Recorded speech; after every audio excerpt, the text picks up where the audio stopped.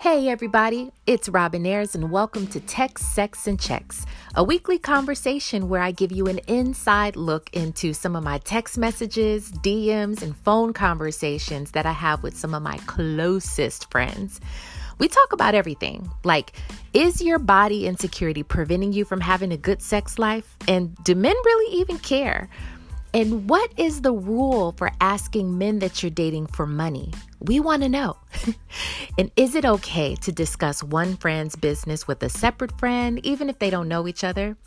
I can't wait to talk about all of this and so much more on Text, Sex, and Checks.